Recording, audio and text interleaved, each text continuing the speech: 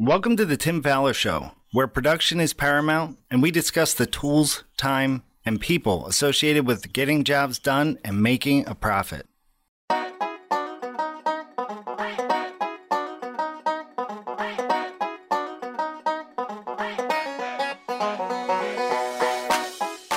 On today's episode of the Tim Fowler Show, we will be talking about building a training center with the help of special guest Ed Hochsbergen of Encore Homes in Middleton, Wisconsin. Alongside Tim Fowler, I am your co-host, Steve Wheeler. Here is the Tim Fowler Show. Hi, everyone. Tim Fowler here, and welcome to the Tim Fowler Show. As we always do, encouraging you to send in ideas, guests, volunteer yourself if you want to, but we'd love to keep the show going. So give me some ideas, tim@remodelersadvantage.com. So everybody that's been a listener to the show very long knows that I facilitate groups that are made up of production managers from remodeling companies all over the country. And in the case of our guest today, actually a custom builder. And the big topic, of course, is skills training, development of people, finding new help, so forth like that. So everybody's handling this in different ways, but at least we're seeing that people are getting something done. In other words, they're doing something about it instead of just complaining. So some of the companies that we work with are actually setting up in-house training regimes. In other words, they have a full lineup of how they want to get their team actually trained up. Others are working with trade schools. Others, there's just all kinds of things going on. So in July of 2021, shortly before this episode was recorded, on one of the group calls, one of the members mentioned that they had banded together with a local trade association, and they were actually developing a training center. And of course, my ears picked up, and I said, we got to have Ed back on the show. Ed was with us in episode 83 with Secrets of the Final Completion List, which I thought was an amazing thing that he was doing there with his new homes. And so we're going to have him back on the show because he's a great guy, but also because it sounded like what they were doing was more of a long-term investment.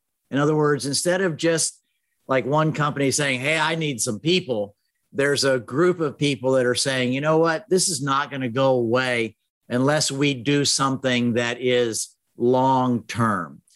So the thing that's also interesting about it is that they're in the Madison, Wisconsin area.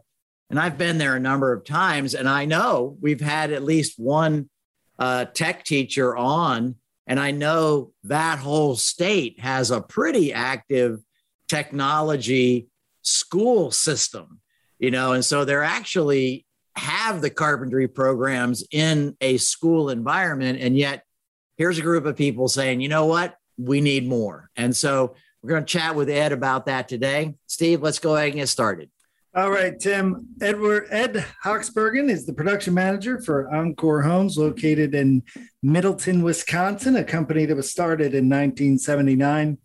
Encore has always been involved with its local builders association and its founder, the president of the company, and Ed holding the office of president of the association.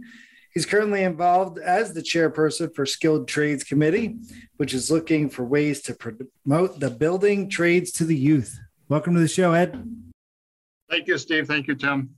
Hey, Ed, so give us just a little bit more about Encore. How many homes are you building this year, and what's your projection look for the future? We are on course to build 60 homes this year and moving forward to, in the next 2 to 3 years, to be up to 100 homes a year. Wow. That's just mind-boggling to me. I think the most I ever built was 2 in 1 year, and I'm not even sure I finished them both in the year. So that's a lot of work.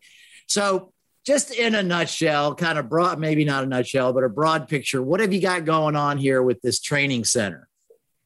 So about 6 years ago, we were approached by one of our builder members. His name's John McKenzie. He's more an apartment builder. Looked at his business, looked across the state and the huge need for trade workers in general. We need people. We lost a lot of people in 08, 09 with the downturn and never came back. And he approached our association. I was on the board at the time, and he said, we need to come up with a good way to promote the trades to the kids in the schools. We were already doing stuff, career day at our Parade of Homes, where we invite kids and they tour the homes and we do presentations and stuff like that. We still need to do more. And then the idea popped into his mind. He's big into with the Boys and Girls Clubs of Dane County. And he said, well, they got the kids. So we banded the three of us together. Like I said, it's been 6 years in the making. And we're finally got our building. We're finally working toward a building remodel and other ideas. Yeah, so this actually started quite a while ago. And it was basically one person sort of sparked the idea in the association. And then obviously it takes more than one person, but then others kind of picked up the ball and started running with it. Correct. So you're working with two associations or two groups of people who are volunteering a lot of their time. So that's what took so long, and change of leadership on our end and change of leadership on their end, and looking at different buildings. And that's partly why it took so long, but we're happy with at today that the building we have we're very happy with what we have found.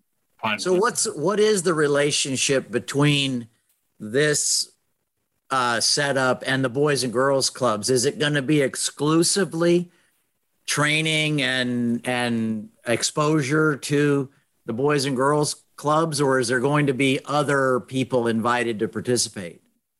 So up front, we're really focusing on the Boys and Girls Club kids in the schools. The schools are involved. On my committee level, we have tech ed teachers from a couple of the schools. We have Madison College teacher on the committee. So they're going to be heavily involved with the curriculum side of things. But the big vision is to go after the unemployed, underemployed, and those other type of people too. Yeah. So this is a adjunct or an additional service beyond the schools where people who might have come from not from a difficult background are going to, be able to go to school, where you're reaching out more to that community that really needs that leg up or that step up in the world. Is that right? That's correct. And we also are going to we plan to teach entrepreneurship and owning a business. And so it's going to be kind of a top to bottom program is our vision and our goal. So it's not just the trade, it's not just carpentry. It's more about developing people that if they wanted to, they could actually have some business background and actually start a business instead of learning it like the rest of us did. We stumble along for 10 years and then we finally figure out that we're supposed to be making money. Yes, correct. Oh, that's really cool. All right. So what were the first steps? I mean, what were some of the things that you guys had to do that was kind of just to get it off the ground? First, we had to get the association and their board on board, and then the Boys and Girls Club had to get on board. And it seemed like when one was ready to really start hitting the road running, the other one backed off. So we went back and forth that way a little bit. But it was really get the vision, get the idea going, and then find a building and then develop from there. What were some of the roadblocks? I mean, obviously from where I'm sitting, if I was, on the board of directors for Boys and Girls Clubs, I'd go like, anything is helpful, let's do something. And if I was on the board for, the Builders Association, I would go, yeah, boy, we better do this. What were some of the stumbling blocks that people were concerned about?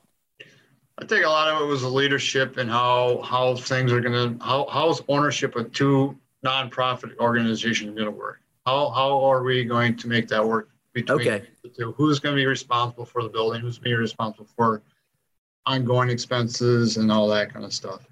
And do you actually have like a written legal agreement that kind of binds the two groups together at this point? We did develop early on an MOU, correct. Now, Mr. John McKenzie, who came up with the idea, he actually donated the building. Oh, wow. As part of his donation. So that kind of takes some of that stuff out and it's making it a lot much easier. Yeah, that is really cool. So what have you kind of learned from going through this whole process? Maybe about people or about organizing things or about overcoming difficulty or anything like that. What have you picked up during this time? Got to be patient. You got to be, you're going to have your ups, you're going to have your downs. It's like everyday life. Yeah. I think I'm realizing about me that, if I think something's a great idea and somebody else doesn't think it's a great idea, I really don't have a lot of patience to try to convince them. It's like, okay, you don't like this idea, that's okay. So I commend you on your patience because I think I may have given up. So I know, Ed, you're a firefighter. I know that, or I'm 99% certain that firefighters have a lot of training that they do. It's ongoing training. So is there anything that you brought? Because I guess what I'm looking for is I'm always thinking that the remodeling industry, the building industry ought to mimic something that's going on outside of us because we're not trainers. We typically don't know that much about training.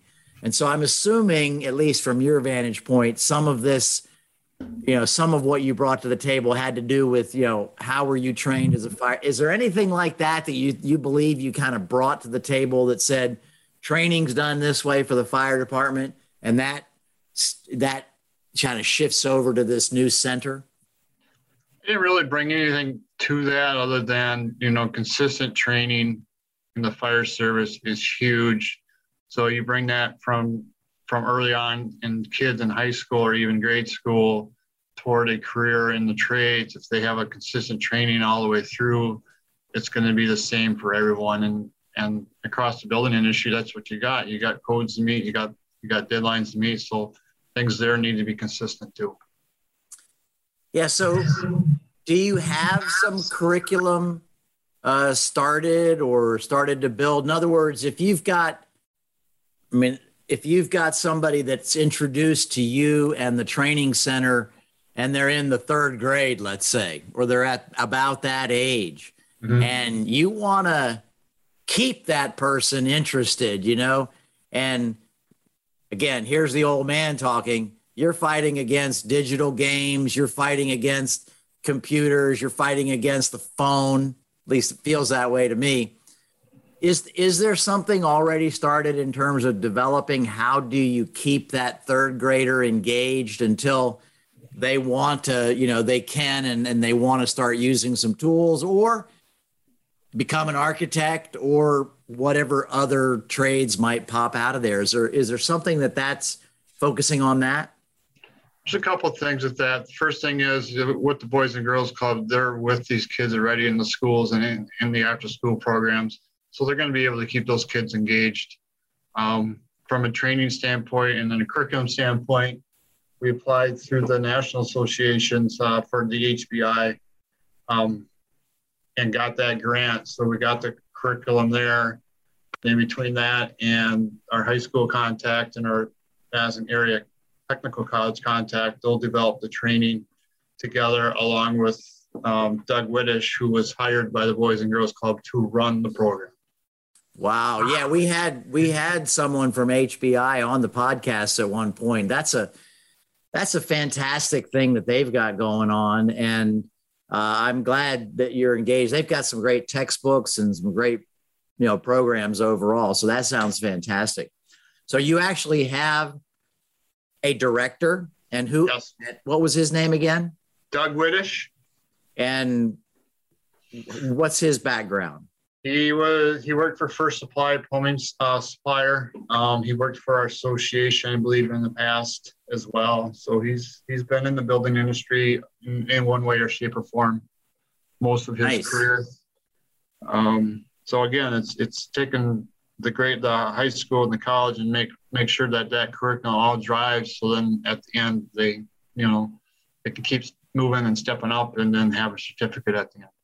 Now, are builders from the area going to be involved in the teaching aspect, or is there going to continue to be a volunteer presence from the association with this program? That is our goal, is to have plumbers teaching the plumbing aspect and framers that framing aspect. So we hope to get those trades involved with the teaching aspect as well, or the mentorship aspect as well. Yeah. Okay. So when will it actually open up? I mean, you say you've got the building now. When do you think this is actually going to kick off and maybe the first class starts coming through? It's probably going to be late next year. We're going through a big building remodel. Okay. We know about that. Right. So hey, did your contractor promise you it'd be 2 weeks, then it'll be done? Right. So we're going through fundraising right now, and the plans to where we want to go through. So we're anticipating starting that project the 1st of January of 2022. And they're anticipating about a 9-month build. So Ed, how do you fit this into everything else that you have going on? I mean, it's a passion project. Obviously, it's going to be incredibly beneficial, but how does it fit into everything with everybody involved? We schedule one meeting a month, and it's about an hour. So the committee gets together and discuss things and where we're at with our different things that we're working on. And that's and everybody has their homework. Yep, just budget that hour a month for it and work everything else around it. Okay. So obviously, this costs money, right? Even with the volunteers. The building's been donated, but I'm sure Dane County's not going to let you get away without, paying something, and I'm assuming the director's going to get paid along the way as a full-time job. May not be right on that, but I would assume it would be. So, and you mentioned fundraising. So what have you been doing for fundraising? And if it's okay, can you tell us how much money it's taken so far and maybe how much you've raised? So we are going to raise $17 million for the project. 17 million. And right now we are at about 9, but of that 17 million, we're creating a $10 million endowment fund. Okay. So this program will continue to self-feed itself off of that. So we're not continually to go through and fundraise all the time. So again, I'm just fascinated by this because, I've never seen $9 million, and I don't even think I'll ever unless I live to be like 2,000 years old, I'll ever see $9 million. But is this just coming from $100 here, $100 there, or do you have some builders and so forth that have been generous? We won't name names or numbers, but how have you gotten all this money? We've got a few donors who have donated millions. Okay. And, hundreds. So it's a wide range. So, yeah. So all the associate members, builder members, everyone's getting involved. And one of the big things up front was we were concerned about the fundraising aspect, but it's really coming through and taking care of itself for the most part. And every time we seem to do a little push through media or whatever, through our ways of communication, we get 2 or 3 more donations of some sort. Wow. Well, you only need another 8 million. Right. I mean, it seems like it's just a drop in the bucket. That's incredible. It's just so mind-boggling to me to even have taken on a task like this. And I know it does help when there's other like-minded people. And then certainly the fact that people have donated such large sums of money just keeps the emotion going. If you had shoot for 17 million and you had raised $1 million, it might be a little bit discouraging, but this is definitely something that makes it really, really doable. Any other little things, Ed, that maybe you can think of that would be good for the listeners to know about what you guys have been doing? Some of the other things we've been doing is we're getting the National Trade Association involved too. NHB is coming up to plate. This thing is probably going to get recognized nationally and could become a new model. So we had Jerry Howard from NHB down here at the groundbreaking ceremony, and he spoke, and it worked out well, and he's excited. And so we're shooting for the moon on a lot of this stuff, and we're going as high up as we can. Yeah, well, shooting for the moon, when NASA went to shoot for the moon, they just kind of kept, inching along, and then discovery, decision, and they finally made it, so it looks like you're on a good track. Yeah. Ed, what's been the most unexpected thing along the way? I think for me, again, I think it was the fundraising aspect of it, how fast that took off once we started making it aware that we do have a building and this is going to happen, and how quickly, everyone started donating, and how quickly the Boys and Girls Club, they're very good at fundraising, and they started reaching out right away. And that's kudos to Michael Johnson and his team. Yeah. Did you target, some large organizations and then the rest was events and things like that? Or how did that happen? Because you mentioned millions from most of it so far has been larger organizations or members we know or people we know or people they know. And we've only had one or two fundraising events, kind of more low key type stuff, nothing real big yet. Wow. We also created throughout the beginning process, created different goals, like you can have the kitchen and named after you for this amount of money, and this room for this amount of money. So we created some of our own funds that way. So that gets us a fair amount of the ways there as well. Yeah, that's really cool. I'm just sitting here thinking about a couple of times in my world where, I've tried to do some things with organizations, and people tend to say, like, what's in it for me? In other words, if I'm going to give you $100,000, do you promise me 5 employees? And it doesn't sound like that's an issue for you guys, that people have been super generous and have been willing, even though, long-term, there may be some people coming out of it for the current builders and the current remodelers in the Madison area, but maybe not. Maybe you won't see any, quote, return in terms of skilled people coming out of this thing for several years, and yet people have been willing to donate. Yeah, the goal is to get these people into the residential market, whether it's remodeling or new home building. And the trades. So we've got to be honest, they'll go toward the commercial market as well. But just getting the bodies that everybody needs. That's what the key here is. So I'll tell you what, when I was doing a little bit of this stuff with Home Builders Association around here, I was visiting schools, and what the trade teachers in the schools were telling me, that if you put volunteers in the schools, the kids will go work for them. And because the unions around here had a number of people in the schools, and the kids all went and worked for unions. And the problem that we had was that the builders and remodelers didn't want to spend the time that it takes. And so if you can keep the volunteers engaged with those kids, they're going to leave your program and go work for the people that are engaged with the program. It's almost a guarantee, because it's so relational. All right. Well, Ed, any last little golden nuggets for us? Anything that you just go like, hey, this is popping out of me, I got to tell everybody? No, I think I'm good. Like I said, it's been a long road, and we've been happy and excited that it's going to finally get off the ground and working here soon. All right. So about a year from now, we'll get you back on, find out what's going on. How's that sound? Sounds good. All right. All right. Thank you so much, Ed, for being here again, sharing some great information with us, and the best of luck to everybody there in that organization, as well as yourself. Thank you. Tim, another fantastic episode of somebody who is not relying on it is what it is.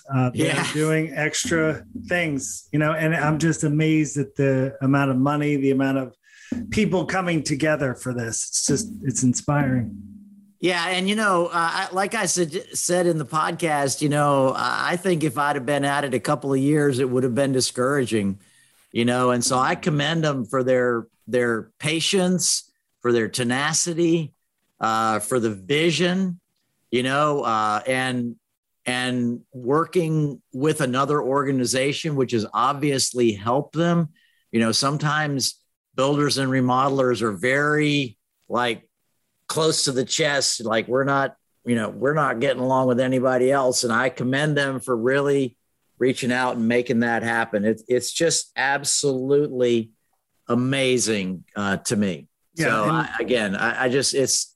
I don't know how else to say it. Yeah. And, we had my friend David Jacobs on a little while ago and, speaking to people in, underserved communities, just giving the availability of the trades, of resources to people that may not usually have it is incredibly, helpful. And and just the exposure, it's just like, how many kids even know that they can make a really good living? Yeah. And that's the other thing that I think was really cool about what Ed was saying. They're not going to say, look, they're not going to teach only like this is a board and this is a nail and this is how you put them together. Yeah. It's going to be some entrepreneurial stuff in there, some business development.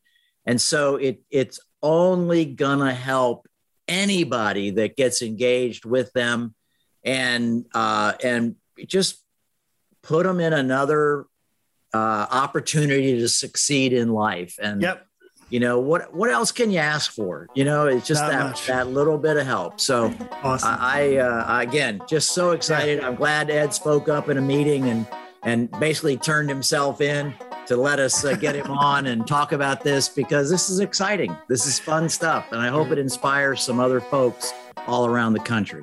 It really is. All right. So we want to thank Ed Hochsbergen for joining us. And we always want to thank you for listening to another episode of The Tim Fowler Show. And remember, at The Tim Fowler Show, we're working hard to eliminate "it is what it is" from your vocabulary. This has been another episode of The Tim Fowler Show. Want to hire Tim and fast track your growth? Visit remodelersadvantage.com/consulting to learn more. And if you'd like more information about Roundtables, our world-class peer advisory program, please send me an email at steve@remodelersadvantage.com. And of course, don't forget to subscribe to the show and comment on iTunes. Thanks for listening. We'll see you next week.